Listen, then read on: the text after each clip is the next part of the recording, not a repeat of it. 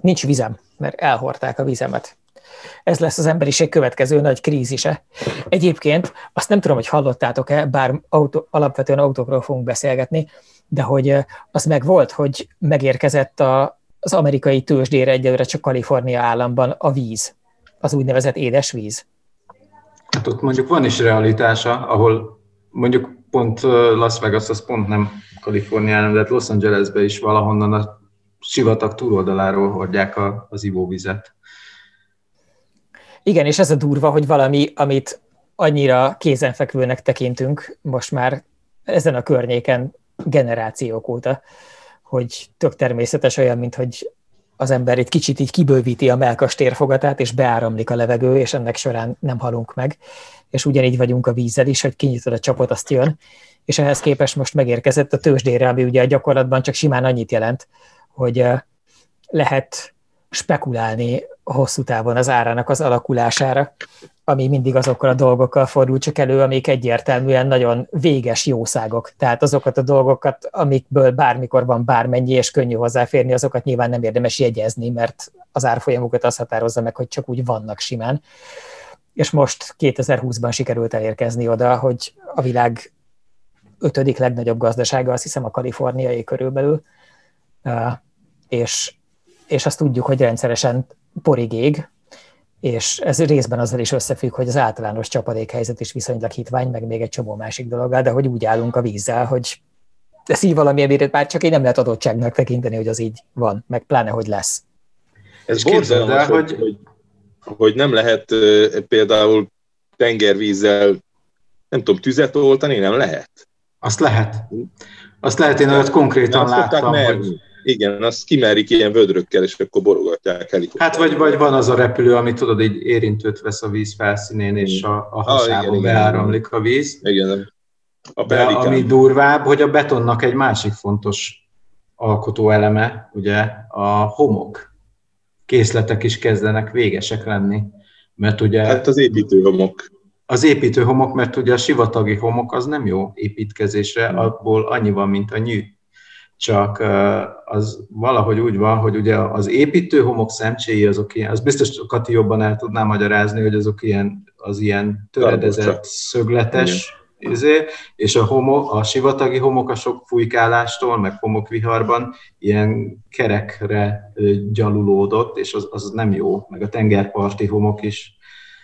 És ebből a homokból hiány van, hol van? Dubájban, ugye, ahol így építik a felhőket, és nincs hozzá homok. Tudjátok, az olyan, mint hogy Iránban nincs benzin. Hogy vajon Kínában mikor jelenik meg a levegő a tőzsdén? Belélegezhető levegő. Igen. Nekem az a kedvenc akkor... ugye, hogy olyan színű a smog a városban, amilyen színű autót fújnak épp a közeli autógyárban. Mesteri átkötés volt, ezzel hivatalosan megérkeztünk az égéstérbe, hiszen a sötétzöld propagandáról átfordultunk az autókra. Pap Tibor, a Totalcar.hu főszerkesztője, hogyha valaki nézi, akkor a háttérben egy csodálatos Audi S1-jel teljes rally kiegészítő reflektorszettel a virtuális háttéren. Fölötte Csikós Zsolt, évautója zsűritagunk és szenior újságírónk, Nyegleó, aki miatt hang és kép van, én pedig Karotta vagyok, és szevasztok. És az volt az eredeti terv, hogy miután kimostuk az agyatokat azzal kapcsolatosan, hogy hát ezekkel, hogy már homok sincs, már innivaló sincs, már benzin is minek van, azután ráfordulnánk arra a kérdésre, hogy a mi mindennapjainkat szerkesztőségileg elég alaposan felkavarta az, hogy a Covid miatt szanaszét szakadunk, és ugyan dolgozni vesztünkre pont lehet, de közben jól érezni magunkat, meg dumálni, az nagyon-nagyon nehéz. És ennél még valójában szinte mindenki csak rosszabbul járt, mert ugye egy csomó munkahely van, ahol ha az ember nem megy be, akkor nem lehet dolgozni se, és termelő munka hiány fizetést sem szívesen adnak. Meg vannak az eleve nem bejárós, de megsemmisült munkák a vendéglátóipartól kezdve, még hosszan lehetne sorolni rengeteg területen. És ami még nagyon, a mi a mi munkánkon belül nagyon közlekedős volt, és így aztán Covid sújtotta, az pont a nemzetközi autóbemutatóknak a világa, és azok között is az egyik legfontosabb apropó az szokott lenni, hogy az évautója zsűritagok, azok olyan autókat próbálnak ki, amiket mások akár nem is, vagy előbb, vagy egy kicsit másmilyen körülmények között. És aztán ennek az alapos rálátásnak a segítségével döntik el, hogy mi legyen abban az évben az évautója. És ehhez képest idén minden a feje tetején áll, és azt kérdezzük Csikó Zsolttól, hogy mi az ördög lesz az évautójával. Az évautója több szempontból is nehéz helyzetben van, mint díj. Ugye ez a legrégebbi, vagy talán legismertebb európai nagy autós díj, és 64 óta osztják. Közben megjelent egy csomó egyéb díj is, amiknek a nevét most inkább nem mondom. Nem szoktam ilyen lenni, hogy tudjátok, hogy az embetűs húspogácsok meg az egyebek, de most tényleg nem akarok reklámot csinálni. Annyit tudok, hogy a mi díjunk... Miért ne csinálhatnánk Lenkrádot? Hoppá, bocsánat, azt mondtam, azt kérdeztem, miért ne csinálhatnánk Lenkrádot? Kérdeztem rögtön a választ is beleépítve a kérdésben. Nem mert van az a Golden Egy Golden S-re gondolsz? Egy jó Golden S Lenkrád van, meg van valamilyen autója díjak is vannak, amikor ide beleraknak mindenféle ilyen jelzőket, amikkel szűkítik a kategóriát, de igazából az az évautója díj, amire elsősorban figyelni volt szokás Európában legalábbis, mert amit annyira komolyan vettek, hogy rámatricázzák az autóra, most azt emlegetjük. Hívjuk csak Kotinak, jó, mert azt elég sokan használják ebben a körben. Mindenesetre ennek a díjnak most már vannak riválisai, mert egy páran rájöttek, hogy ebből nagyon sok pénzt lehet csinálni. És ugye az évautója zsűri az soha nem szedett pénzt semmitől. Ez egy teljesen független zsűri, itt az import, vagy az autóforgalmazók nem fizetnek azért, hogy az autóik belekerülnek a különféle listákba. Az autók azért neveződnek, mert egy bizonyos darabszámot elkezdenek gyártani belőlük január 1-én és forgalmazni Európában. Itt nincs semmiféle mutyira lehetőség. Tényleg nincs. Tehát kirúgtak már embert azért, mert elfogadott utakat, pedig autós utak voltak, csak nem pont kötődtek az évautója munkásságához. Ezt elég szigorúan veszik, és hát az a baj, hogy máshol pedig ilyen milliós nagyságrendben fizetnek az autógyártók azért, és ez egy általános tendencia a médiában, hogy egyre több a fizetett tartalom, és a fogyasztók egyre kevésbé szűrik meg ezeket a fizetett tartalmakat, és lassan már egyenértékűnek érzik őket a valódi kritikus tartalommal, és ettől mi is szenvedünk ugye a Totalkárnál. Ugye a hirdetési pénzek nyilván nem olyan mennyiségben jönnek hozzánk, hiszen hogyha úgy gondolja valamelyik autógyártó, hogy ő el tudja költeni úgy a pénzét, hogy egy ilyen szócsövet formál a szájából, és beleordíthatja a YouTuber vagy a blogolvasó agyába, hogy mit kell venni, akkor jobban elkölti azt a pénzt. És hát ugye van egy ilyen probléma az évautójánál, hogy ez egy ingyenes díj, és igazából a rangjára próbál appellálni, de nincs mögötte egy óriási pénzügyi lendület, ami vinné előre. Volt eddig a 7 alapító újság, azok tettek bele évente nem nagyon sok pénzt. Most fejből nem fogom tudni, de azt hiszem ilyen 3000 vagy 5000 euró magasságában, ami ezeknek a nagy lapkiadóknak nem látható pénz. Ez nem volt egy drága dolog, és ebből nincs fenntartva iroda, nincs fenntartva titkárnő. Itt arra megy el a pénz, hogy a mordfonteni tesztelés meglegyen, meg hogy a díjat legyártsák, megtervezze valami normális ember, aki ért a szobrászathoz, vagy legalább a térplasztikához. Ez egy nagyon-nagyon kis alsó hangon működő díj. És mi magunk fizetjük ugye a repjegyeket, az évautójás túrákra, a szállást, a minden egyebet, vagyis hát ugye nyilván mindenkinek a cége. Nagyon szar versenyhelyzetben van az évautója díj, miközben ez a legismertebb, és igazából ez az egyetlen, amelyik tényleg független. Igen, ennek csak annyit tennék ehhez hozzá, hogy szerintem annak, aki ezt kívülről követi, ez simán hangozhat ilyen nyafogás, picsogás dolognak, hogy jaj, mindig ezt csinálják az újságírók, mindig jaj, veszélykelnek, hogy igen, csak ugye az a helyzet, hogy az újságírásnak a mindenféle válságait azt már régóta emlegetjük, és valószínűleg ehhez képest nagyon kevésszer tettünk kísérletet arra, hogy elmagyarázzuk, hogy egyrészt, hogy mik ezek, másrészt, hogy mi ezzel a baj. Mert ugye tök sok olvasó azt mondja teljes joggal, hogy addig, ameddig ő talál magának olyan tartalmat az interneten mondjuk, vagy az újságárus bódékban egyre kevésbé, de még ott is, ami érdekli, addig hol nem tolja le, hogy egyébként a Csikós Zsoltnak rossz érzése, hogy most akkor elmaradt egy utazás, amivel nem lehetett kipróbálni egy autót, vagy hogy a totálkárosok nyafognak, hogy nem tudják a 790. projektautójukat megvenni az éves bónuszból. És igazából a probléma, amit kerülgetünk, az két irányból van. Ha most csak az internetre ugye a hagyományos sajtót megöltük mi, ott mi voltunk a probléma, és ilyen értelemben a megoldás is mi voltunk, mert ugye tök sokan most is úgy beszélgetünk, hogy te is, meg a Pap TV és a hagyományos nyomtatott sajtóból érkeztetek, tehát az látszik, hogy az újságírás nem halt meg az újságírók se haltak éhen, csak átterelődtek nagyobb részt az online-ra. Ami viszont most az általános újságírás meghalásával kapcsolatos aggodalom, az inkább az, hogy nagyon sok esetben a nézői fejben nem válik el, hogy mi a különbség a között, amit újságírásnak hívunk, és mi a különbség a között, amit influencer marketingnek hívnak, amikor mind a kettő arról szól, hogy egy ember a YouTube-on beszél.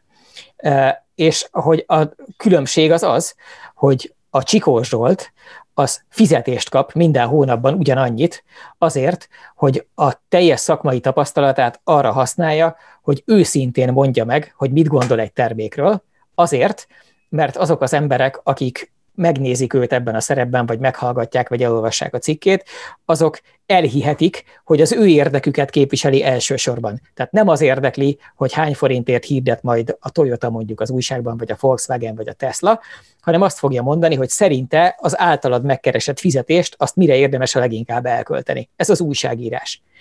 Az influencer marketing az, amikor Csikós Zsoltot fölhívja a Toyota ügynöksége azzal kapcsolatban, hogy jön ez az érdekes új hibrid változat. Gábor, azért mondtál Toyotát, mert egy pillanatra láttál rajtam egy Toyota logót az égéstér kezdetekor? Nem, azért mondtam Toyotát, mert minden alkalommal, amikor kimondom, akkor automatikusan érkezik a... Jó, mert ilyen speciális grafikai elemeket használva, igen, eltűntettem a Toyota logót az égéstérből. De te is otthonkának használod el azokat a dolgokat, amiket nem lehet elszórni? Én annak. Mármint a brand eltúva darabokra gondolsz? Nem, most épp arról papolok, hogy milyen függetlenek vagyunk, és közben egy Toyotás felöltőben voltam itt a kamera előtt, de most már igen, de tehát valójában pont az a lényeg, hogy már eleve az is egy ingatag terület, és a komoly kiadóknál azt is rendesen szabályozzák, hogy egyáltalán milyen olyan a józanész határain belül még tök oké ajándékszerű ajándékot ér elfogadni. Például, amikor az van, hogy meghívnak valakit egy sarkvidéki bemutatóra, vagy téligumi tesztre, vagy mit tudom én mire, és ott azt mondani, hogy a szobádban, amikor megérkezel, akkor találkozol egy speciális vízhatlan meleg bakancsal, vagy egy polárpulcsival, az olyan, amit így meg lehet esetleg magyarázni, hogy az tulajdonképpen így egész oké. Amikor az van, hogy bemész ugyanabba a szobába, és találkozol egy Apple EarPods-zal például, hogy egy konkrét példát mondjak a saját cégünk és az én saját életemből, az nem oké. Tehát az van, hogy az EarPods az nem arra van, hogy az ember el tudja végezni az ottani feladatát, a munkáját, hanem az arra van, hogy jó érzések keletkezzenek benne, és az a jó érzés, ez kimondva, kimondatlanul esetleg átragyog arra a termékre, amiről beszámolni kell. És visszakanyarodva az influencer marketingre, az influencer marketingnél az történik, hogy konkrétan az influencernek azért is az a neve, tehát az a különbség az újságíró meg az influencer között, hogy az újságíró nem befolyásolni kíván, hanem megkívánja mondani, hogy szerintem mi az igaz, és aztán azzal csinálsz valamit. Az influencer pedig azt csinálja, hogy meg akar élni, és a megélése kedvéért bizonyos termékeket megjelenít, és pozitív környezetben jelenik meg, vagy nettó hazudik róluk pozitívat, ez azon múlik, hogy az illető mennyire tisztességes. Tehát vannak tök tisztességes influencerek, és vannak teljesen elvtelen influencerek is. Ez egy nagyon ingoványos terület, én például úgy szónoklom most éppen erről, hogy én egyszerre mind a kettő vagyok, az autóktól és autógyáraktól és autóügyekben nem fogadok el pénzt, és csak azt mondom, amit igaznak gondolok, de például van olyan terület, ahol meg igen, tehát jelenítettem már meg Aldis termékeket nem azért, mert végigpróbáltam az összes félét, és azt találtam a legjobbnak, hanem mert szerették volna, hogyha az ő cuccaikkal barkácsolnék, és ez látszana, és meg lehetett mondani, hogy itt Aldis cuccokkal fogok barkácsolni. Egyébként azok mind az enyémek voltak, amiket előtte megvettem saját magam a saját pénzemből, de akkor is ott lettek volna, ha ez nem így van, mert ez influencing, cserében nem mondom azt, hogy vegyél Aldis sarokcsiszolót, mert az a legjobb, hanem csak simán látszott, hogy az ember használja, és nem mondok róluk szakvéleményt. De az a lényeg, hogy ez egy nagyon ingoványos ügy, és hogy azért van szükség valójában sajtóra, mert akkor lehet csak arra számítani, hogy őszinte vélemények hangoznak el, hogyha vannak olyan emberek, lehetőleg minél jobb tapasztalatokkal rendelkező, okosabb, rutinosabb, ügyesebb, az adott területhez éltő, becsületes emberek, akik a fizetésüket azért kapják, hogy az igazat mondják meg valamiről. Ez volna az újságírás, és ez erre... De ez egy komplikáltabb gondolatsor része, amit valahogy úgy próbálok elmagyarázni most, hogy egyrészt ott van ez, hogy jönnek elő a fizetős díjak, és azzal kell konkurálnia egy nagyon-nagyon alulfinanszírozott, de valóban nem fizetős díjnak. A másik probléma az, hogy megváltozott még annak a háttérnek is a szerkezete, amelyik állta azt a minimális cechet, ami járt ezzel a díjjal, mert idén pont az évautója zsűri elnök, a Frank Janssen, aki a Sternnél dolgozik, hát az ő lapja a háttérben bejelentette, hogy nincs többé szükség ilyen autótesztekre, mert nem olvassák az emberek, nem lesz autós rovat a Sternben, és hát ő meg ha lehet, akkor függesse fel az évautójás tevékenységét, mert tök fölösleges, amit csinál, nem tesztel autót, és egyáltalán. És ugye ez Nyugat-Európa, tehát ezeket a dolgokat ezek az emberek elmesélik egymásnak, és problémaként értékelik, tehát a Frank Janssen elénk tárta a dolgot, hogy most mit csináljon, mert ő már nem fog autókról írni, de annyira szereti csinálni az évautója elnökséget, és annyira hisz abban, hogy előre tudja mozdítani a szervezetet, hogy magánidőben szívesen kér olyan tesztautókat, hogy neki legyen véleménye, és benne maradhasson a zsűriben, de ezt mindenképpen meg kell szavaztatnia. Tudjátok, demokrácia, ami már egyre kevésbé ismert dolog a világnak bizonyos részein, hát ő úgy gondolta, hogy ezt meg kell szavaztatnia. Egyhangú szavazás volt, és elfogadtuk a csávótól, hogy ő majd saját szakára akkor most tesztautókat kér. De a Stern az egyik alapító tagja volt az évautója díjnak, és az ő teljes befizetett, most mondjuk azt, hogy 5000 eurója, az kiesett a büdzséből. De rögtön jelentkezett a helyébe két másik újság. Igazából ez egy akkora pénz, amit szerintem még a Totalkár is kibírna adott esetben, hogyha nagyon fontos lenne. És hát volt több jelentkező, de kettő vállalta, hogy ő jelentősen több pénzt belerak, mert úgy gondolják, hogy ez elég nagy hagyományú ez a díj ahhoz, hogy mindenképpen tovább éljen. Tehát most egy kicsit több pénz lenne az évautója zsűri vagy működtetésére, csak jött a Covid. A Covid miatt pedig a következők úsznak el. Az évautója autóbemutató. Elúszott a Tannis teszt, amit ugye az északi évautója zsűritagok szerveznek, de mindenki, aki nincs olyan helyzetben, mint mondjuk az angolok, a németek, vagy mondjuk az olaszok, akik az összes autót már nagyon hamar vezetik otthon, hanem ilyen futottak még kategóriájú emberek, mint a magyarok, meg a lengyelek, meg a csehek, meg a franc tudja, a görögök, tehát ezek mind ott tóbzódnak együtt az északi zsűritagokkal, és ott szinte az összes jelölt autót vezetni lehet. Elmaradt ez a Tannis teszt is, és elmarad, ugye úgy működik a kiválasztás, hogy van körülbelül 50 új típus egy évben, és abból általában november végére egy szavazással el kell dönteni, hogy melyik 7 típus marad a végső döntőben. de hát a többség nem vezette az autókat. Nem volt anniszteszt, kevés tesztautó volt, nem voltak utak, hogy a francban alkot az ember ilyenkor véleményt. Hát úgy, hogy látom én is, hogy a kollégák már a szorgalmasabbja, az elkéri az autókat privátban. Én is most már egy csomó autót elkértem saját szakára, ilyen 2-3 napokra. Van olyan, hogy csak beleülök egy fél órát, hogy fölfrissítsem az emlékeimet, mert már kicsit elfelejtettem. Próbálok végigmenni egy listán, hogy mik azok, hogy legalább az esélyeseket ne hagyjam ki, hogy a véleményem olyan legyen, hogy konkrét fizikai autóban ültem, amire nem fogok pontot adni, vagy fogok pontot adni. És utána a 7 döntős autóról döntjük el februárban egy Párizs melletti tesztelés során, hogy abból melyik legyen az év autója. Ugye? És az a Mortfonteni teszt is el fog maradni. Tehát ez már tuti? Azt tuti. Minden lehetőség esik ki alól, hát szinte tuti, hát nem lesz februárig vakcina. És nem fogják megszervezni azt, hogy ott összezárva ott legyenek az emberek. Voltál Mortfontenben más bemutató miatt, ott egy kis szoba van, oda nem lehet bezsúfolni az embereket, szabadtéren vagyunk. Tehát, és ott azért elég sok ilyen... Pedig az egy jó tesztpálya alapvetően. Az egy jó tesztpálya. Az a Mátrának volt a tesztpályája, és elképesztően jó. Van ovál, meg handling, meg minden. Meg rázós, meg... Na és most minden elmaradt, ami alapján értékelni lehetne, tehát az ember kéregeti el darabonként az autókat. Az egyetlen könnyebbség, ami van, és ugye még Genf se lesz, amikor átadjuk a díjat. Tehát még azt se tudjuk, hogy hol adjuk át a díjat. Ami egyelőre biztos, és többször is hangsúlyozta a Janssen, hogy március 1-én, 2021. március 1-én délután 3-kor lesz a díjátadó, mint eddig tervezve volt. Ami könnyebbség van, hogy mostanra már le kellett volna szavaznunk a döntős 7 autót, és ezt eltolták január 5-ig. Hát január 5-ig... Ez egy nem egy nagy haladék, tehát hogy most egy karácsonyi periódus jön. Hát nekem nagy haladék, mert így most el tudom majd kérni a Hondát, majd megpróbálok beülni a Kia Sorrentóba, mert ezekben, tehát a Jazzben nem ültem, az i-ben abban ültem, de épp csak itt a háztöm körül, tehát ha lehet, akkor én ezeket kipróbálnám.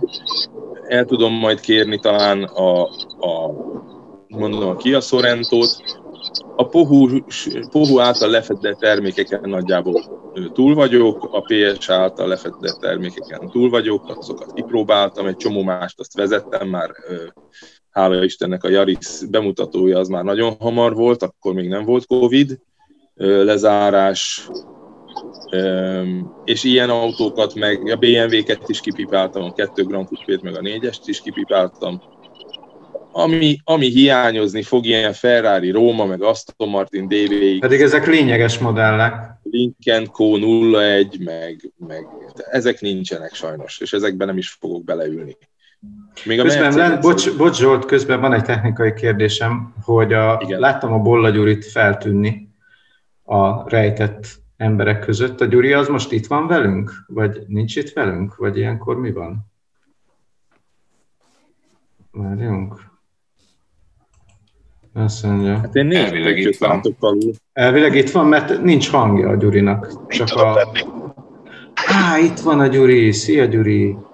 Gyuri közben egy összehasonlító teszten van, azért érkezett késve valahol Esztergom környékén. És így van.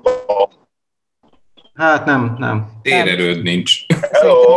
Gyurit mentsük föl az égéstér részvétel alól, mert nagyon rossz az élmény mindannyiunk számára. Igen, kép nem tud lenni, az biztos. Jó, akkor majd utólag beszámolok róla. Jó. Igen, és akkor már csak a Zsoltnak kell újra előkerülni, aki meg most viszont elveszett a Mortfontenben, ha jól látom. Ugye? Igen, jól látom. Ott tartottunk, hogy most a Mortfonteni teszt sincs, és haladékot kaptak, és a Zsolt ugye lefette a nagyját a választható autóknak, de néhány Ferrari kimaradt. Remélem ezt a műsort hallgatják ott, de én szerintem az a Ferrari Róma az jó esélyekkel indulna az évautója címért, hisz miért ne? Volt már Mercedes is évautója, csak rég. Meg Porsche is volt évautója, csak nem ma. Minden esetre annyit egyébként elmesélnék, hogy ezek a gondok abból adódnak, hogy voltak nálunk ezek az autók, amiket a Zsolt említ, csak ugye most nem úgy zajlik az életünk, hogy bemegyünk az irodába, és akkor elviszem, hazaviszem, én megyek vele, hanem aki írja az autót, az lényegében elmegy vele, és utána soha többé nem látjuk, csak amikor visszavitte. Tehát, hogy egy picit úgy általában beszűkül a tapasztalatszerzésünk ebben a home office-ban, mert én is, hát nekem is van egy olyan szokásom, hogy minimum megyek egy háztömb körül itt az újdonságokkal, ugye te is szoktál menni Karotta, meg hát így azért cserélgetjük mi az autókat, és erre sokkal kevesebb lehetőség van, és hát sokkal nagyobb a kockázat. Tehát, hogy oké, hogy maszk meg minden, de azért nem tudjuk olyan alaposan kifertőtleníteni, és meg egyszerűen a kapacitásunk például arra, hogy itt ózonozgassuk. De különben észrevetted, hogy már nem fertőtlenít, legalábbis a Covid első hullámánál úgy kaptam meg az autókat, hogy egy napja benne van leragasztva az ajtó, hogy izélve tisztán. Minden le volt ragasztva, meg cetlikkel, meg nem tudom mi. Most meg így beleülsz, mész, mossák kezet, azt jó napot. Tehát már egy kicsit így megszoktuk ezt a koronavírust. Hát üdvözlünk itt újra, és hogy most nálam van a szó, azért azt még elmondanám, amit a Karotta mondott, hogy az évautója kontra a többi sajtóút mi a különbség. Én is ugye voltam úgy évautója bemutatón, amelyek nagyon sok esetben egyébként ugyanazok a bemutatók, mint a normál sajtó számára megtartott bemutatók, csak például mondjuk az elejére veszik az évautója zsűritagokat, és akkor ők külön kapnak egy rendezvényt, és hogy úgy mondjam, a feláras extra egyébként az, hogy több gyári szakember van, akik sokkal nagyobb mélységben tudnak beszélni dolgokról, amiket még megengednek, hogy elmondjanak nekik, és sok esetben hogy úgy mondjam, a köznépnek már csak ilyen marketingesek és hát kevésbé közlékeny kommunikációs szakemberek jutnak, tehát hogy ebből a szempontból tud jobb lenni az évautója bemutató akkor is, hogyha pontosan ugyanott tartják. És ezt még előtte beszélgettem Surányi Péterrel, aki korábban volt a Magyar Évautója zsűritag, és azt mondja, hogy figyelj, ott még egy tollat se adnak.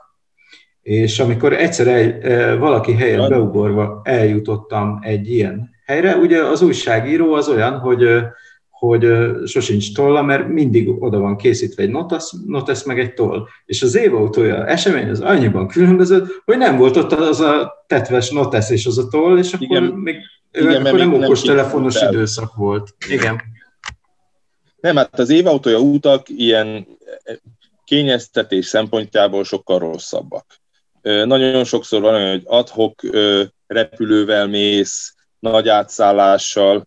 Az mit jelent, hogy ad-hoc? Az fel van celluxozva a szárnya, vagy hogy? Nem. Csak ugye a normál utaknál azért a magyarországi PRS óriási erőfeszítéseket tesz, hogy olyan csatlakozásokat találjon, és egy olyan slotba illesszen be téged, hogy a Magyarországról elég gyatrán menő, de hát az évautójánál sokkal rosszabbak a csatlakozások. Tudom, Jézus Mária! Hát szoktam is panaszkodni, hogy ennyire éjfélig éppen régen sose jöttem haza. Azért egy idő után, így néhány évtized után, amit valaki lehúzott ebben a szakmában, mindenkinek megvan a jó eséllyel két határnyira lévő európai országban legalább 2 átszállással eljutás, de van, hogy annál igen. De hogy nincsenek úgy kitalálva az útvonalak, nincs még rendesen beprogramozva az autóba a térkép, nagyon sokszor sokkal silányabb éttermekben kajázt, vagy csak kihozzák a kaját. Tehát nagyon sok minden gyengébb. Egy csomószor van olyan, hogy saját magam kell, tehát amikor bejelentkezek a szállodába, akkor a saját hitelkártyámmal kell igazolnom, hogy én ott, tudjátok, van ez a... Kifosztogatod a minibárt, mi? Hát már ismernek. Ez a kaució, és akkor 70 000 forint le van tiltva hó végéig a számlánkról. ami néha azért rosszul tud jönni, mert nem mindig marad 70 000 forint a számlánkon a hó végén, és akkor ugye itt a feleségem. És akkor van egy hónapban 3 ilyen befoglalós. Nem ilyen, hál' Istennek egynél több sosincs, de szóval nincsenek kitalálva a dolgok, de én jobban szeretem őket, mert egyrészt elmarad ez a jöjjünk már gyári fasz mellé, ezzel beszélni kell. Szóval ez az egész, ami annyira divat Magyarországon, ez a strébertelenség. Tehát ez a nem szívesen beszélünk azzal az emberrel, aki elmondana valamit, ami a szakmánkhoz kapcsolódik. Úgyis benne van a sajtóanyagban. Hát ilyenkor még sajtóanyag sem nagyon szokott lenni. Viszont egyébként ennek megvan az az előnye, hogy nem készül el az anyag se időre, vagy a évautójának mire mit kell mondani. Így van. És tehát volt már, neked is ilyen nekem már volt a kezemet, tehát hogy ugye úgy föl vannak készítve az emberek, például mondok egy példát, hogy több mérnököt hoznak, akik részt vettek valamilyen szinten a fejlesztésbe, de hát azért bármi van, a világ legjobb autójának is vannak előnyei, meg hátrányai, meg minden, és vannak ilyen típus kérdések, amik nagyon alaposan ki vannak dolgozva, hogyha ezt kérdezi az újságíró, most mondok egy izét, hogy van itt ez a Rolls-Royce Cullinan, és hogy miért kisebb 2 literrel a csomagtartója, mint a Bentley Bentaygának, és miért van 2 unciával kevesebb ezüst a mellékelhető étkészleten, és erre a villa fejlesztő mérnök fel van készítve, hogy ennek az az oka, mert kimértük, hogy a legelősebb angol lordok a steaket 57 Newton nyomóerővel fejtik, és hogyha több ötvözőt alkalmaznánk a villákon, akkor az eltörne, és mindent, tehát ilyen hajmeresztő dolgokra is fel vannak készítve. Az egész sakkparti... Nálatok azért jobb a helyzet. Előre ki van terítve a sakkparti összes lehetséges kimenetele, és ezt fejből tudják. Ebben már én is belefutottam, és az a szomorú, hogy átmész a másik csávóhoz, aki egy kicsit többet ivott, és ugyanazt fogja válaszolni. Tehát, hogy nagyon nehéz. Viszont az évautója úton nagyon sokszor olyan privátban leül veled, és mondja, hogy nem tudja, hogy elmondhatja-e, de úgy gondolja, hogy itt még nem sért üzleti titkot, ha azt mondja, hogy nem sikerült úgy a lámpájuk, az intelligens lámpájuk, mint a nem tudom ki, mert az oké, már tudja azt, hogy a segédmotoros motorkerékpár fényét is fölismeri, de az 3000 euróval többe kerül, és ezt ők nem kockáztathatták be. És akkor egy ilyen információ nekem aranyat ér. Mert akkor az én cikkem lesz gazdagabb, az én újságom lesz gazdagabb, hogyha beleírom a cikkembe. Lehet, hogy 2 olvasónak jelent ez bármilyen örömöt, de akkor is ez egy szakmai presztízs, és az ember azért kicsit azért is van itt, hogy némi presztízse legyen. Az nagyon érdekes, hogy mennyire mást látunk és érzékelünk szerintem mi abból, hogy mi a jó kommunikáció, mint ahogy ezt a nagyvállalatok sok esetben elképzelik, hogy ugye nem véletlenül érkeznek a legjobban kiképzett emberek a nemzetközi sajtóbemutatókra, ráadásul nagyon sok esetben, sőt, nem is csak azt mondom, hogy sok esetben nem a legilletékesebb mérnökök jönnek, hanem inkább azt mondanám, hogy az a gyakorlat, hogy kevésbé az illetékes mérnök jön, és nagyobb részt az olyan embert küldik el, aki kommunikációs szempontból fegyelmezett és jól képzett. Nagyon sok esetben eleve a marketing osztály különböző dolgozói, illetve az egyes országoknak a szintén elsősorban újságíró pesztrálásban kiképzett emberei, és nem pedig valódi dolgozók. És ez egyébként részben össze is függ azzal a hangulattal, szerintem nem csak azért legyint egy csomó kolléga, hogy én nem akarok leülni, aztán így beszélgetni, úgyis benne van minden a sajtóanyagban. Ennek egy része sok esetben arról szól, hogy az adott illető nem érdekli ez igazán, az nagyon rossz, és szerintem az olyan, az vállaljon más munkát máshol.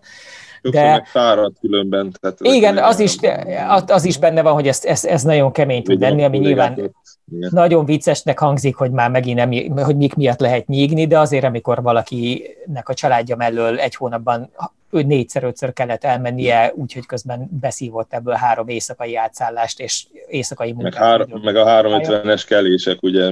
Igen, de mindegy, de sajnáltassuk magunkat, mert ez mindig ellenszenves. Azt akarom mondani, hogy sok ok lehet erre, de szerintem nagyon sok esetben az alapok, hogy ha azt feltételezed, hogy nincs értelme beszélgetned az adott illetővel, mert nem fog mondani semmit. Tehát a sajtóanyaggal beszélgetni, ahhoz nekem sincs kedvem.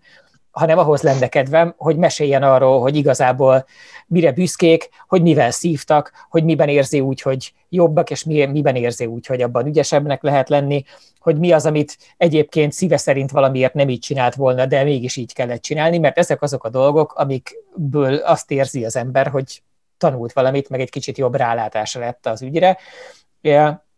De nyilván ez abban az esetben releváns, hogyha azt feltételezzük, hogy az újságíró az akkor jó mindenkinek, hogyha érti, amit csinál meg, amiről beszél, és nem pedig azt feltételezzük, hogy az újságíró akkor jó, ha jól kiképződik azokból a marketing klisékből, amiket majd továbbad az olvasóinak, ami miatt majd megvásárolják a terméket, és nagyon sok esetben ez az utóbbi hozzáállás a nyerő. És amit még ide akartam hozni vicces ellenpéldának, hogy ugye nagyon ismert az, hogy a Tesla mindmáig egyetlen forintot se költött hirdetésre sehol. Tehát, hogy céges policy, hogy nincs hirdetés. És most már nagyjából 1,5 hónapja a hivatalos PR osztályuk sincs, hanem szélnek lettek eresztve azok az emberek, és így valaki megírja a kötelezően kiadandó közleményeket, de ezen kívül praktikusan a Musk Twittere az egyetlen hivatalos kommunikációs csatorna. Ez sokunk szerint egyébként egy nagy hülyeség, de én értem, hogy miért döntöttek egyébként így, mert tényleg rettenetesen dühítő látni azt, amilyen minőségű és hangvételű módon kezelte őket az elmúlt jó pár évben a világ sajtó nagy része. De csak azt, nem ezt akarom ebből elmesélni, hanem az egészben az érdekes, hogy, és ezzel együtt is az van, hogy sokkal több hír foglalkozik a Teslával, mint bármivel, és nem azért, mert ők csinálják igazából, elég nevetséges is, tehát hogyha az van, hogy ők a Musk Twitterével egyedül meg tudnák oldani 0 főnek a foglalkoztatása és 0 forint hirdetés mellett, hogy nagyjából annyi mindenki írjon róluk olyan sűrűséggel, mint a teljes autósajtó egészéről, akkor valószínűleg az van, hogy valamit nem csinál igazán jól a hagyományos sajtó, és amit nem csinál jól szerintem, az az, hogy ha valaki követi például a Tesla környéki dolgokat, tele van a Twitteroszféra emberekkel, akik azzal foglalkoznak például a berlini Gigafactorinál és a teslai épülő Gigafactorinál, hogy srácok, akik drónnal berepülik minden rohadt nap, hogy mi épült aznap, és összehozzák mindenféle módokon, megkérdezgetik, oda mennek a helyi illetékesekhez, bejárkálnak, kijárkálnak, rátvittelnek a Muskra,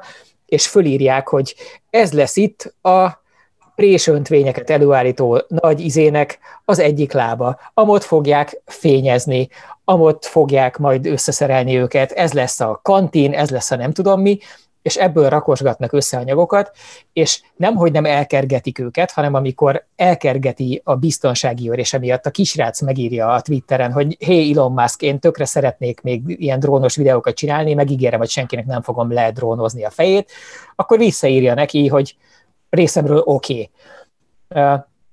És hogy az a tény, hogy valakik hozzáférhetővé teszik azt, amit egyébként nagyon sokan mások ipari titokként kezelnek, vagy azt gondolják, hogy nincs ottan jelentősége senkinek az érdeklődésének, vagy jogalapja, attól az egész egy rokonszenvesebb és bemutathatóbb természetű dolog lesz, és én például imádnék elmenni, nagyon sokat olvasok arról, hogy a Tesla hogy szeretné forradalmasítani az autógyártást, rohadtul érdekelne, hogy szeretnék ezt nem csinálni mások, milyen okokból, és nagyon szívesen elmennék és megnézném. Tehát én átsorognék a BMW-nek a Clark platformos gyártósora mellett, meg megnézném, hogy tényleg igaz-e, hogy a Tesláknál most akkor nagyobb vényeket csinálnak. Lehet, hogy igazából nem, lehet, hogy sokkal nagyobbak vannak mondjuk egy modern másmilyen autóban, csak azzal nem lehet foglalkozni, mert oda nem engednek be, és azt nem lehet megnézni.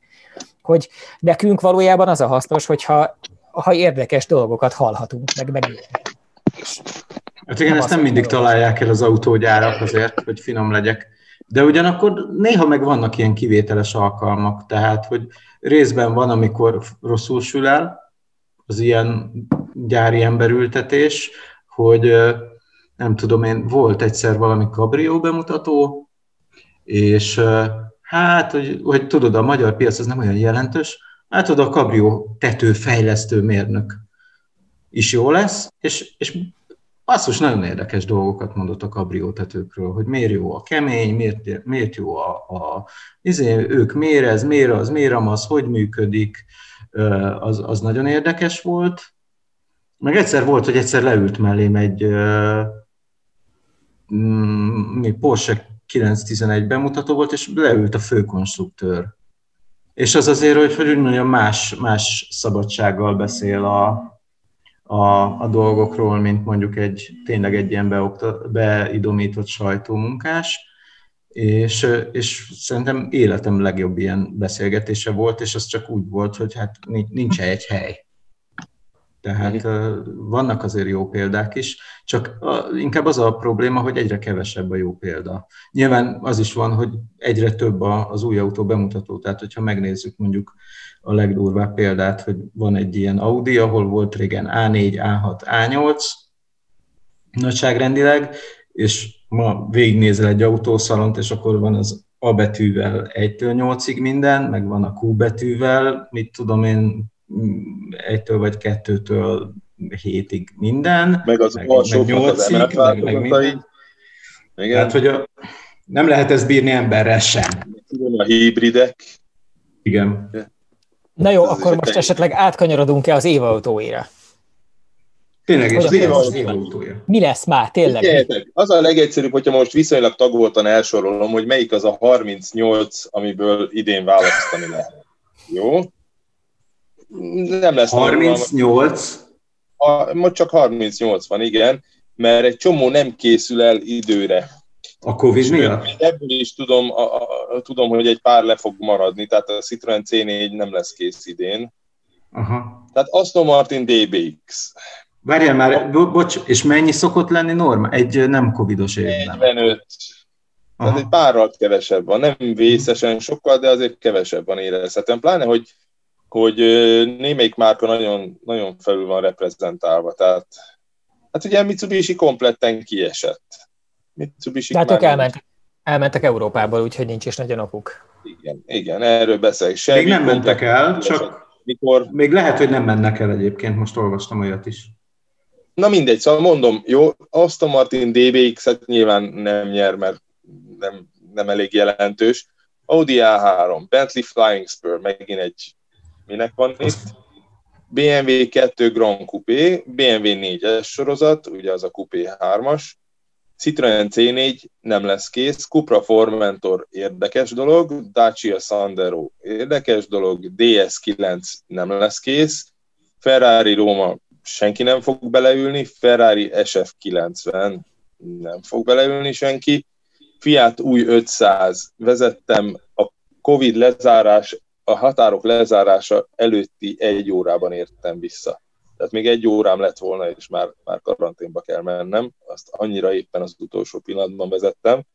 Ez az elektromos nagyobb 500-as, van a 3-autós, a Trepi Uno is, amit megmutattak nekünk, aláíratták velünk a titoktartási nyilatkozatot, majd amikor az lejárt volna, azelőtt 1 héttel már kín volt mindenhol a hír, hogy lesz 3-ajtós. Szóval ezek a titoktartásik is olyan röhelyesek.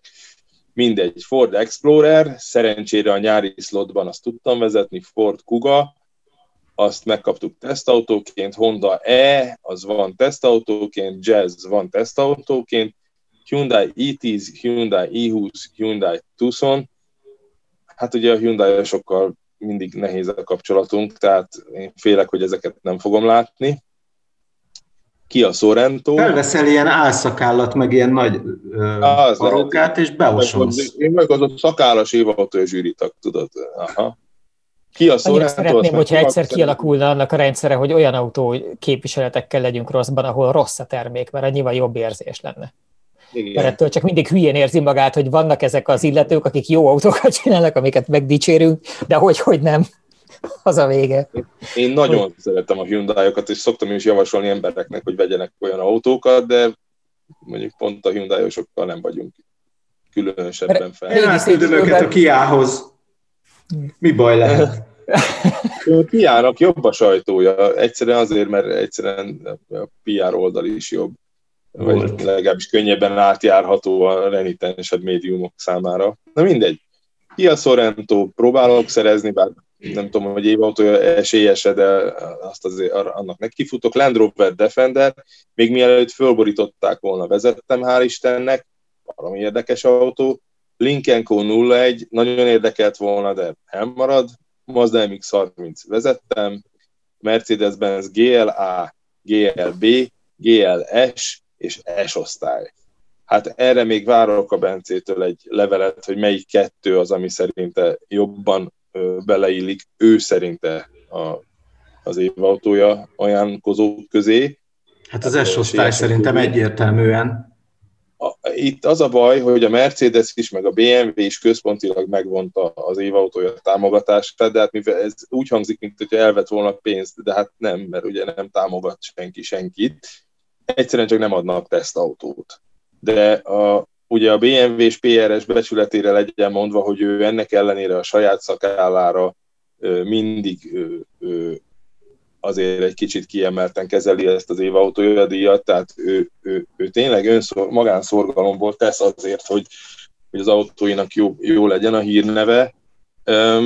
A Mercedes-es PRS sráccal is jobban vagyunk, most nem akarok neveket mondani, ez előbb már úgy is mondtam, de ő még nem válaszolt valamiért. Majd lehet, hogy fölhívom, mert lehet, hogy valamiért a mélyeit nem nézte. Mindegy. Itt 4 Mercedesből 2 azért nagyon közel. Hát emlékezzünk vissza, hogy az A-osztály is mennyire közel került ahhoz, hogy évautója megválassza, és joggal azért ez egy jó pofa dolog. Opel Mokka nem lesz készen addigra, hogy évautója esélyes legyen. Peugeot 2008, most újra vezettem, mert képzeljétek el, annak olyan rég volt a bemutatója, tavaly novemberben talán, hogy már úgy elfelejtettem, hogy milyen. Arra emlékeztem, hogy olyan, mint egy 208-as, csak azért mégsem olyan, ezért elmentem a Peugeothoz, és újra vezettem. Tök tanulságos. Nagyon nagy az a kocsi. Rosszabbra emlékeztem, mint amilyen az autó valójában, és direkt elkértem a hibridet, aminek ugye az ügyetlen hátsó futóműve van, direkt rossz, pocsék magyar utakon vezettem. Milyen hibridet? Vagy elektromosat, nem a hibridet. Ja, azért mondom. Ez egy alternatív fajta. Van valami új. És tudod, abban van a merev híd hátul. És igazából nem volt olyan rossz. Nem vészes, tök jól rugózik, igen. Mint a 208-as. Ez egy kicsit jobban meg van fogva. Egyszerűen lehet, hogy a nagy testbe ez jobban belefér. Nagy tengelytáv. Nagyon nagy a tengelytávja, valami 2.7. Polestar 2, de jó lenne vezetni, de nem lenne olyan jó vezetni, ez nem esélyes. Ez azért egy ilyen borzasztó drága autó, tehát nem mindig, hogy bárki beszavazza. Rolls-Royce Ghost Detto, Seat Leont vezettem, Skoda Octaviát vezettem, Toyota Mirai hidrogén nem számít. A mi piacunkon Toyota Yaris, azt vezettem, hál' Istennek, és elég jól emlékszem rá.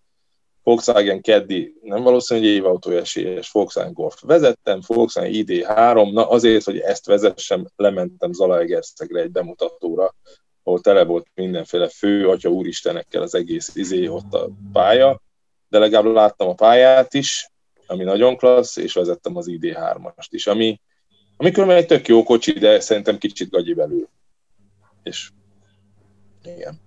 Szóval úgy azért még 4-5 autót kéne vezetnem, és letudtam a házi feladatot, és jó, nyugodt szívvel tudok szavazni az esélyesekre, de nem lesz egy könnyű év, az biztos. Uh-huh. És szerinted mik azok az irányok, amik, hogy úgy mondjam, az idén esélyesek? Mert hogy mondod azt, hogy mondok egy vadat, hogy a Volkswagen Golf esélyes, akkor ugye ő magával kéne, hogy ráncsa az A3-ast, meg a Seat Leont most így kapásból, mert nem tudom. Hát magunk közt vagyunk, szerintem a Golf egy jobb termék, mint az A3. Kérdeztem, tehát, hogy ez a vélemény. Egy S-Line A3-ast vezettem, és az effektíve összeomlott a budapesti utakon. Tehát nem az volt a baj, hogy rázott, mert a rázást elfogadom. Van Alfa Holix rúgós Alfa Romeo, az is ráz, és szeretem, tehát nem probléma tőlem, rázhat egy autó a sportos. Az a baj, hogy a rázás mögött megszólalt a vékonysága az autónak. Hát amit a Golfban úgy érzel, hogy egy ilyen tankban ülsz, és soha nem esik ki a szerepéből, mert mindig ilyen összeszedetten tank, az Audi A3-nál ilyen furcsa vékony zörkésekben jelentkezett. Tehát igen, mert futómű kiveri belőle a tankságot. Igen. Így van, túlmegy azon a határon, ahol még a komfortzónáján belül maradnak az illesztések. Igen, Magyarországra nem az igazi az S-Line futóműbe. És lehet, hogy jobb lett volna egy normál rugózású autót megkapni, mert jó pofa a kocsi. utálom az új Volkswagen központi kezelőrendszert. Hát ez rosszabb, mint a Peugeot-nak az első iCockpitja volt. Olyan jó volt a Golf 7-esben az a kezelőrendszer. Épp annyi gomb maradt kívül fizikailag, amennyi kellett, épp annyi volt ilyen érintős, amennyi kellett. A mostani erővel kell nyomkodni, turkálni kell a menükben, csomó mindent beleraktak, ami fölös. Lehet, hogy csak öreg vagyok. Én egyébként az ID3-mal vagyok így, de hát az ugyanez. Ugyanaz. Tényleg ilyen másodperces késéssel szabályozható hangerő a rádión, bár most ugye kijött a frissítés állítólag, és minden hibát kijavítottak. De az, hogy a lámpát is, miért nem volt jó az a kapcsoló, miért a Golf 1-esekben is működik még az a rohadt kapcsoló, hát nem megy azt tönkre annyi idő. Azokban igen? Azokban igen. Igen. A mai beszállítóktól jön, az már tönkre. Szóval nem tudom, de szerintem úgyis a Golf, különben ami a Volkswagen koncern készletéből a Golf pozícióját veszélyeztetni tudja, az szerintem a Cupra Formentor. Micsoda? A Cupra Formentor. Ja. Ami a Seatnak ugye most a sportmárkája, vagy az ilyen menőbb márkája, és nem volt rossz az autó. De ez egy elektromos, nem? Vagy egy hibrid plug-in? Nem. Ez egy szaros dízel volt, egy átlagos autó volt. Ja. De nem az van, hogy az ID3 veszélyezteti a Volkswagen összes többi termékét nagyon erőteljesen, mint ilyen? De az ID3 nem, megmondom őszintén, nekem nem hagyott akkora nyomot, vagy bennem nem hagyott akkora nyomot, hogy én a Honda E-t már inkább elé tenném. Nem akarok. Az a baj, hogy nem akarok, egyrészt még nincs véleményem, mert mindig leszoktam ülni. Nekem ugye egy olyan táblázatom van nagyon régóta, hogy a 70%-a az tényszerű dolgokból jön össze.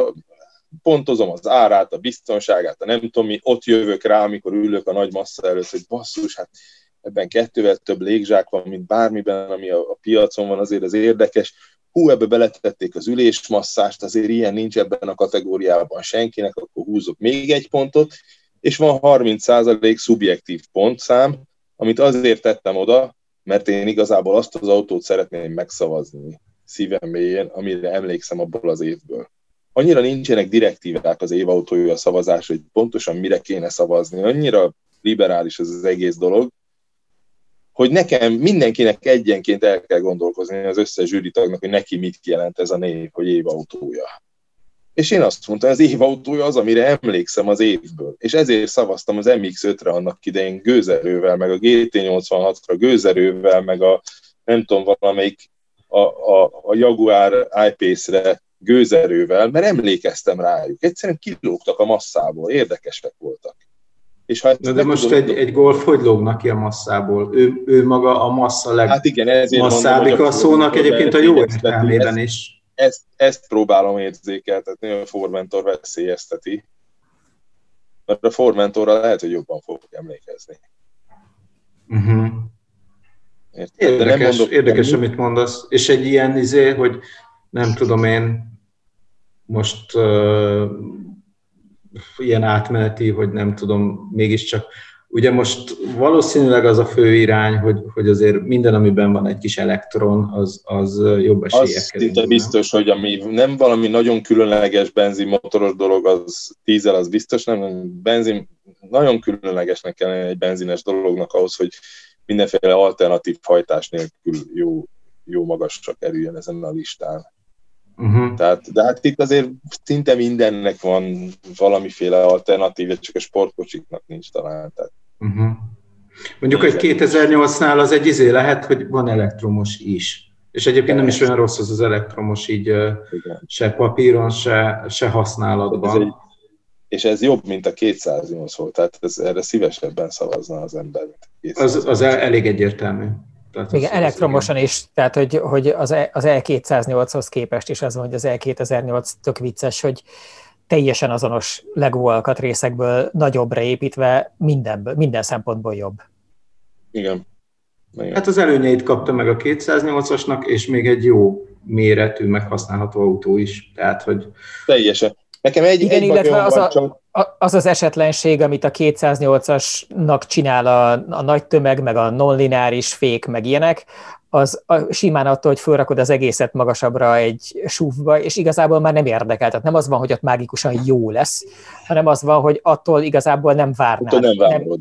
Igen, nincs a fejedben ez a fura ilyen diszkrepancia, hogy nem így kéne igazából mozognia egy ilyen kicsike autónak, hát nyilván nem így kéne, ha nem lenne mit tudom 1,6 tonna, de amikor megemeled az egészet néhány centivel, és így elsúvosodik, akkor már úgy nem zavar, hogy igen, ja, akkor viszont... Meg eltolódnak az arányok is ezzel egyébként. Igen, pont ezt akarom mondani, hogy azért a tengelyterhelésekre is a 208-asba beleteszed azt a bazi nehéz akkumulátort hátra, az autó tömegének a jelentős részét a hátuljára helyezi át. De itt van egy eleve nehezebb karosszériád, amiben ugyanaz van az orrában, és már nem billen akkor át ez a tömegközéppont a hátulja felé arányaiban.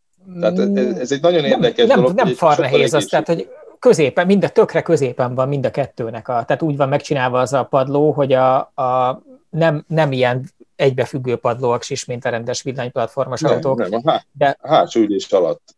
De nem, szerintem nem. Szerintem alatta végig. Alatta végig. Igen. Vagy nagyjából az első ülés vonaláig. Tehát, hogy a lábad alatt már nincs. Ott így van. Igen. Tehát, hogy végig van rakva az autó aljának a nagy része, csak nem egy ilyen rendes, szép összefüggő módon, mint az eleve villanyplatform. Igen. Másképp nem is nagyon lehet 50 kWh-t még elhelyezni, tehát hogy egy gombócban nem tudod betenni. Igen, de a hátulja felé kipuposodik. Azért van benne merev híd is, mert ott még tart az akku, és ott van egy nagy doboz benne a hátsó ülés alatt. Tudom, hogy ilyen formájú az. Tehát, hogy most nem tudom, ugye annyira nem készültem fejből mindegyiknek vágjam, de tudom, hogy hátrafelé vastagabb akku van benne, hát ki tudom keresni a netten. Igen, az így is van. Tehát azt hogy a hátsó ülés alatt van egy hátulja felé a tömegközéppontot. És hogyha eleve nehezebb akasztani, akkor kevésbé fog, és ha hosszabb a tengelytáv, akkor is ez jobban elosztható előrefelé. Tehát nem tudom, hogy tényleg éltek-e vele, de jobb az autó. Basszus, sokkal jobb az autó. És be lehet férni ráadásul. Ugye, de azért kicsit megviselt, hogy ezt mondtad a Rolls-Royce-ról, hogy nem lesz ez a Ghost. Ez azért rendben van. Figyelj, eleve van egy kérdőív, amit a döntősök megszavazása előtt körbe küld a zsűri vezetősége, hogy mindenki jelölje be, hogy mely autókat vezette. És az, amit a zsűri fele nem vezetett, eleve be se kerül. Tényleg? Uh-huh. Hát, hogyha Rolls-Royce még belehúzna még január 5-ig? Ez volt a zseniális, amikor az Alpine elhozta az A110-et a Tannis tesztre. Mert a Tannis tesztre emlékszem, akkor irigyeltelek titeket. És azt az autót, hát különben nem pusztítottuk el, mert elég jól bírta, de hogy nem pusztult el, az a csoda. Mert azt mindenki ütötte, vágta. Tehát tudom, hogy könyörögtek nekünk, hogy egy kicsit hadd hozzuk ki, mert úgy megmelegedett a gumi, hogy látják, hogy már elfolyik. Tudod, a Színdáli reptéren ki voltak téve, ezek bóják, és egymás után, mint a Vidám Parkban úgy mentek az emberek. Figyelj, az A110-nél jobb autó nincs. Ő majdnem meg is nyerte egyébként. Majdnem, egy ilyen 50 példányban épült szar. Tehát. És ki győzte le? Mi is volt? Hát, akkor volt a Volvo, nem. Volvo XC? Nem.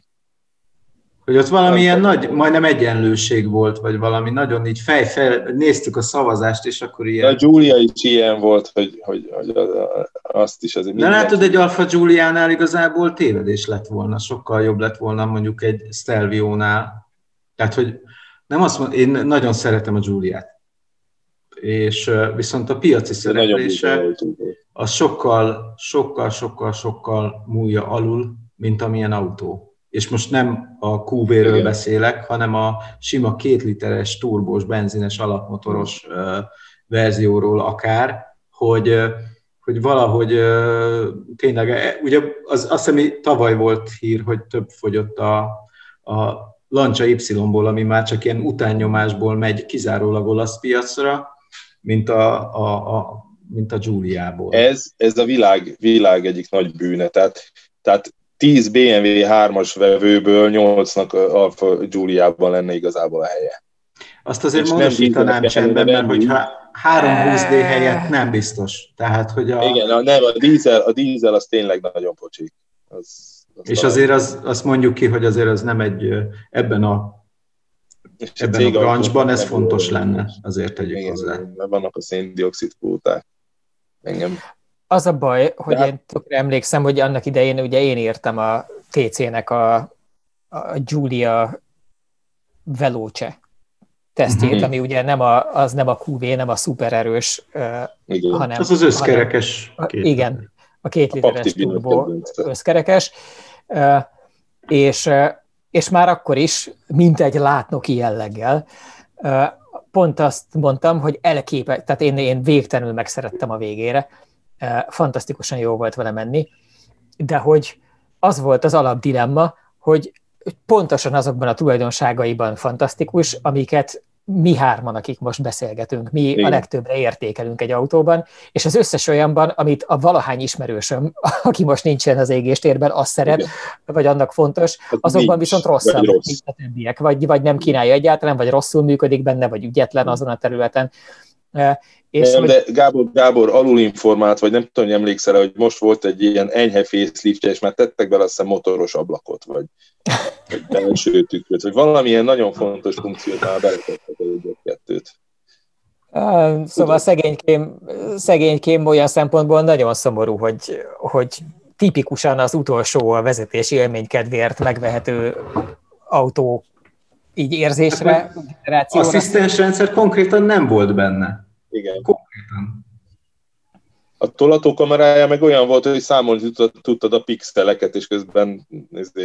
Igen, és egy kezeden megszámoltad.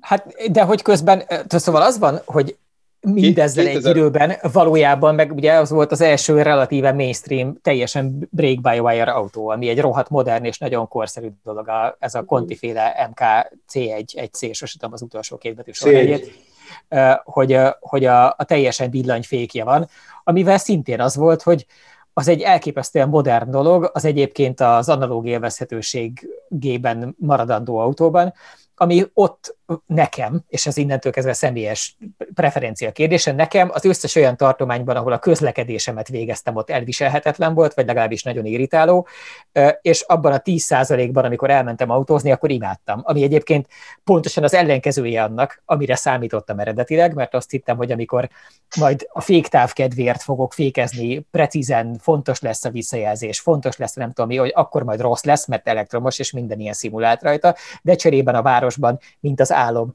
hús magától is ott fog pont megállni, ahol pont szerettem volna helyettem, és nem, az ellenkezője volt, városban utáltam, ezzel szemben amikor élvezetét kellett menni vele, akkor mentem, vagy akkor meg nagyon jó volt, és hogy szegénynek az egész egy kicsit olyan, mint hogy ezt is Avantime-nak kellett volna keresztelni, csak, vagy nem tudom, Apretime-nak, vagy valahogy így az időn kívülinek, hogy egy tök jó termék, nagyon rosszkor. Már nem most kellett volna. Én pont erre gondolom, 2005 legjobb autója lett volna. Így van.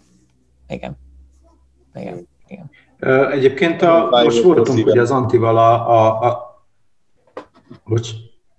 Szóval voltunk most az Antival ezen a Conti Veszprémi pálya megnyitón, ami nyilván nem megnyitó, hanem a kibővített pálya megnyitója, hisz ott már jó régóta van egy ilyen fejlesztő pálya, csak most sokkal nagyobb lett, és ott ugye beszélgettünk meg ott a büfében, ott egy ilyen MKC1-es egység le is volt így rakva az egyik asztalra, hogy így megadja az alaphangulatot, és azért már nem csak az Alfában van ám ez, hanem időközben például így nagyon-nagyon szivárok bele a BMW-kbe és egyéb helyekre, mert ez a jövő, és ugye, hogyha egyre több a hibrid, és az egyéb ilyen fékezési csetreszeket megkívánó dolog, akkor már jobb, és akkor már eleve erre építik az autót, hogy úgyis lesz belőle egy plug-in hibrid verzió és minden, akkor ne kelljen már egy komplett új fékrendszert csinálni, mert ez attól úgy megmaradhat benne, és akkor el tudja látni azokat a funkciókat is, meg sokkal könnyebben össze tudja lőni az ilyen visszatápláló, meg generátoros fékezés funkciókat. a rendes fékkel történő fékezéssel, és sokkal több helyen van már egyébként ez, mint akkor, amikor az alfában megjelent először, és ez terjed. Csak így zárójeles megjegyzés.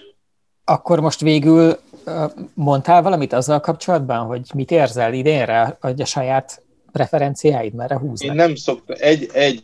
Van egy pár ilyen, tehát ezt a Pista csinálta mindig régen, hogy mindig kérdezi, Nagy Zsolti bácsi, mi lesz már, fogadunk ki, dobjuk be a szavazatokat.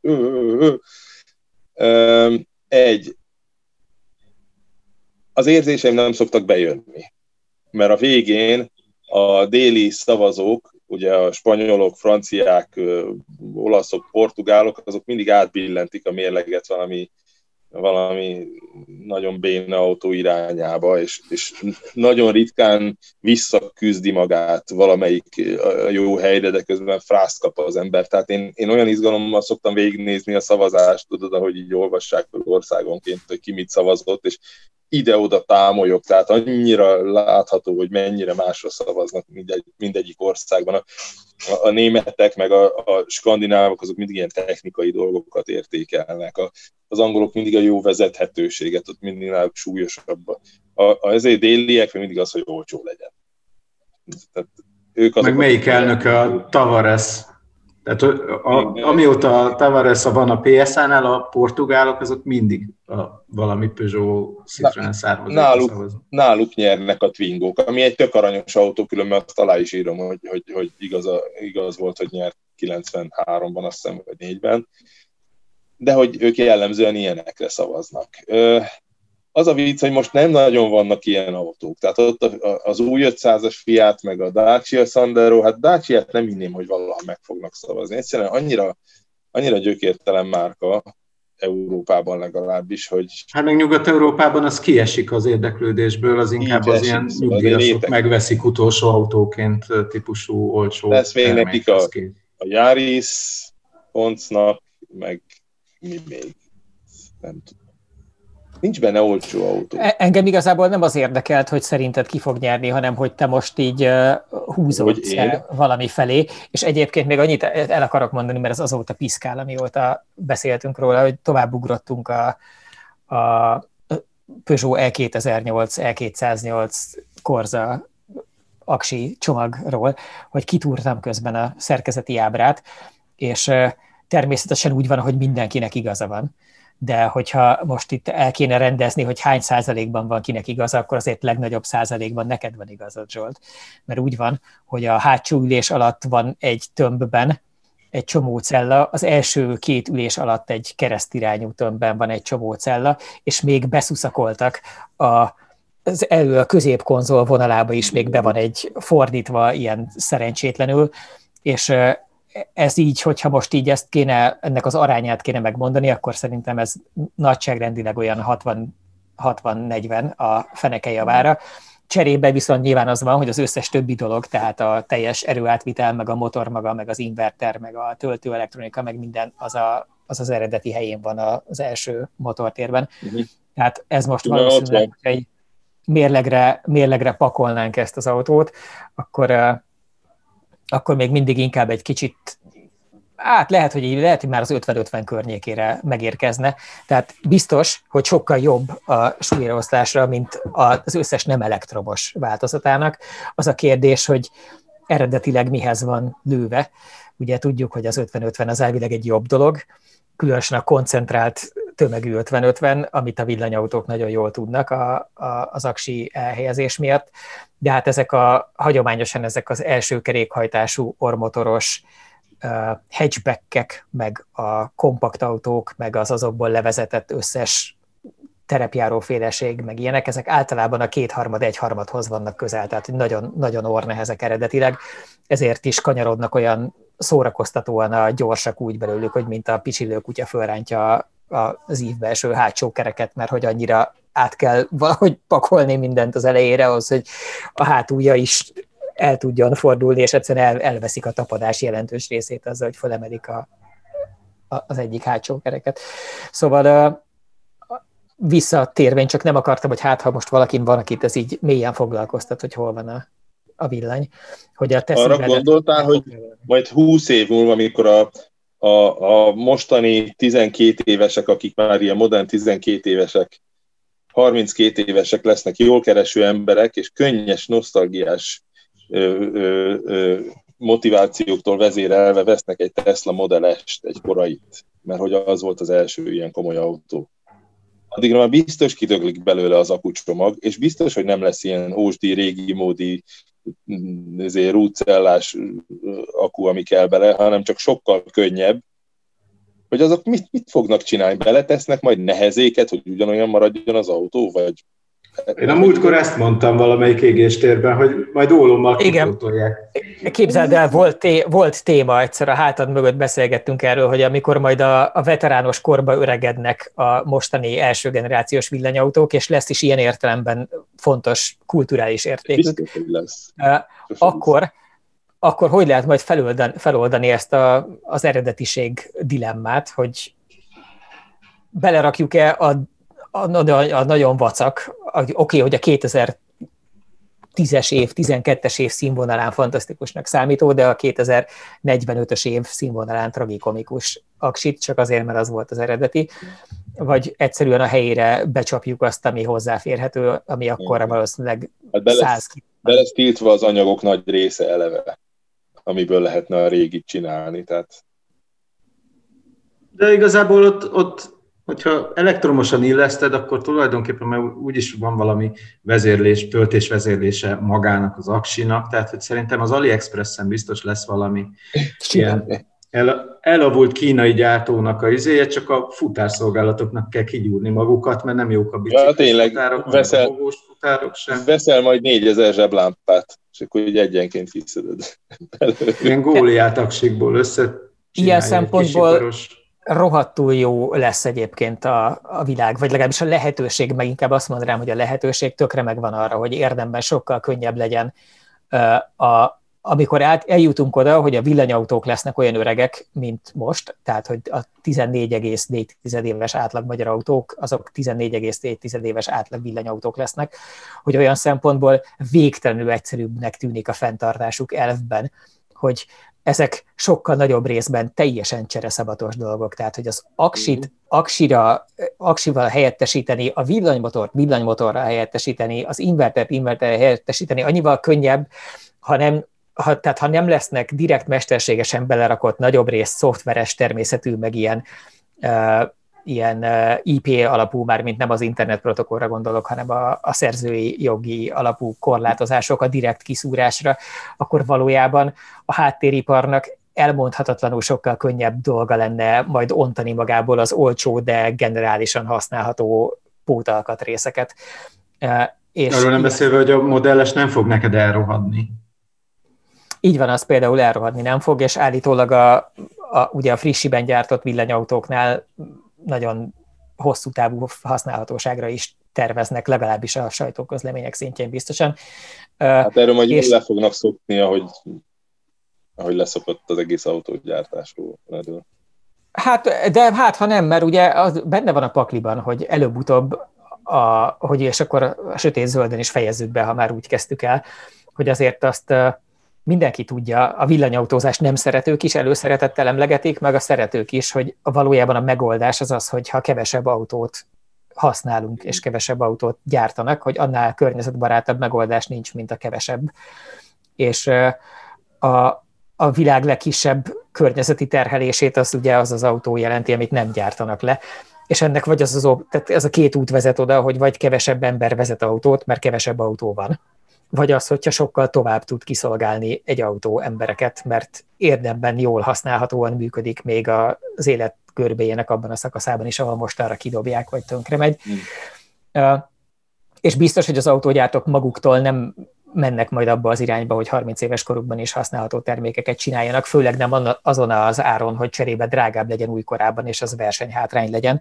De az benne van a pakliban, hogy azok a szabályozók, amik most jelenleg próbálják terelni a piacot különböző irányokba, csak azok között ez pont nem szempont, azok esetleg azt is mondják majd, hogy egyébként, ha tényleg komolyan veszük, hogy nem akarunk mind megdögleni, akkor igenis javítható termékeket, igenis hosszú távon használható termékeket kell gyártani, és megértjük, hogy jelenleg ebben nem vagytok érdekeltek, de majd olyanra alakítjuk a szabályozói környezetet, hogy érdekeltek legyetek benne, mert felülírja a rövidtávú gazdasági érdeket az, hogy a gyerekeknek milyen világuk keletkezik, és akkor viszont lesznek hosszan használható autók. Mennyi időt telt el az nem is az Oldsmobile, a Cadillacnek volt ugye ez a valamilyen verseny, nem jut eszembe, amikor 3 autót odavittek egy pályára, és ami rettentő sokat mentek velük napokon át, és közben cserélgették az alkatrészeket. És ez valamikor a 10-es évek végén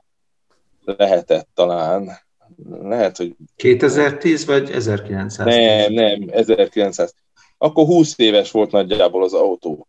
És egyáltalán nem volt szabványosítva. Tehát az egyik Benz Patentwagenből nem tudtad áttenni a másik Benz Patentwagenbe a dugattyút, meg a nem tudom mit. Azok ilyen, ahogy esik, úgy puffan autók voltak. De még a századforduló után is jóval. És így nézték, hogy basszus, ide jönnek 3 Cadillac, és így össze-vissza cserélgetik az alkatrészeket, és csak úgy be lehet tenni, meg ki lehet venni, és akkor az működik a másikban is. És az volt az első igazán szabványosított autó. Több mint 20 évnek el kellett telnie, mire oda eljutottak. És az elektromos autónak is az egyik legnagyobb problémája ma ez a töltésszabványosítás, adatszabványosítás, egyebek. Emiatt nem látunk tisztán, nem tudjuk könnyen használni őket, és ennek szerintem a következő 5-10 éven belül be kell következnie ennek az egységesítésnek. Valamilyen módon meg fogják oldani, de ki fogja erőszakolni a vásárló közönség. Hát ez egy nagyon szép, pozitív végszó. Reménykedjünk mindannyian abban, hogy amikor majd visszatekintünk erre az égéstérre, akkor úgy érezzük, hogy látnokként megjövendöltük, hogy nem lesz külön nagylyukú és kislyukú Nokia töltő a világ különböző autóihoz, mint ahogy egyébként az most éppen kinéz. És ebbéli reménykedés közepette köszönjük meg a hallgatást, és ígérjük meg mindenkinek, hogy visszatérünk még idén, legalább egyszer, összesen egyszer. Egyszer, biztos. Van. Igen, egy alkalommal még tutira találkozunk. Köszi szépen, Tibi és Zsolt, és ti kedves hallgatók. Szevasztok! Sziasztok! A műsor a Béton partnere.